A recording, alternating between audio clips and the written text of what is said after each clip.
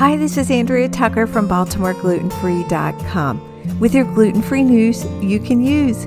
It's Wednesday and another episode of the Celiac Project podcast is live. In this week's episode, it's Summer News and Notes Part 2. And Mike and Cam share recent letters, including updates on at-home celiac tests, how to deal with snarky comments about celiac, and eating gluten-free, as well as a restaurant chain wanting to improve their protocols in order to provide a safe dining experience for celiacs. They also talk about their celiac walk and more. Here's a clip from today's episode.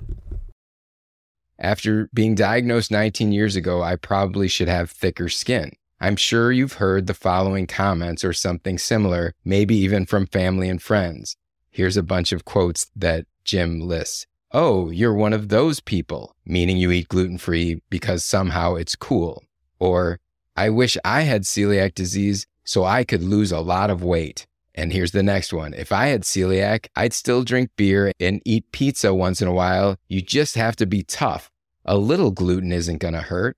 When people just put it out there like, "I wish I had celiac because I would like to lose weight." That one. That's so funny. Yeah, that is so strange. When you were reading those, I didn't have any responses that weren't going to immediately put this podcast into the explicit territory because, I have responses for all of those things, but none of them are pleasant or civil, Yes. I guess. Well, I appreciate that because we want to be a family-friendly podcast.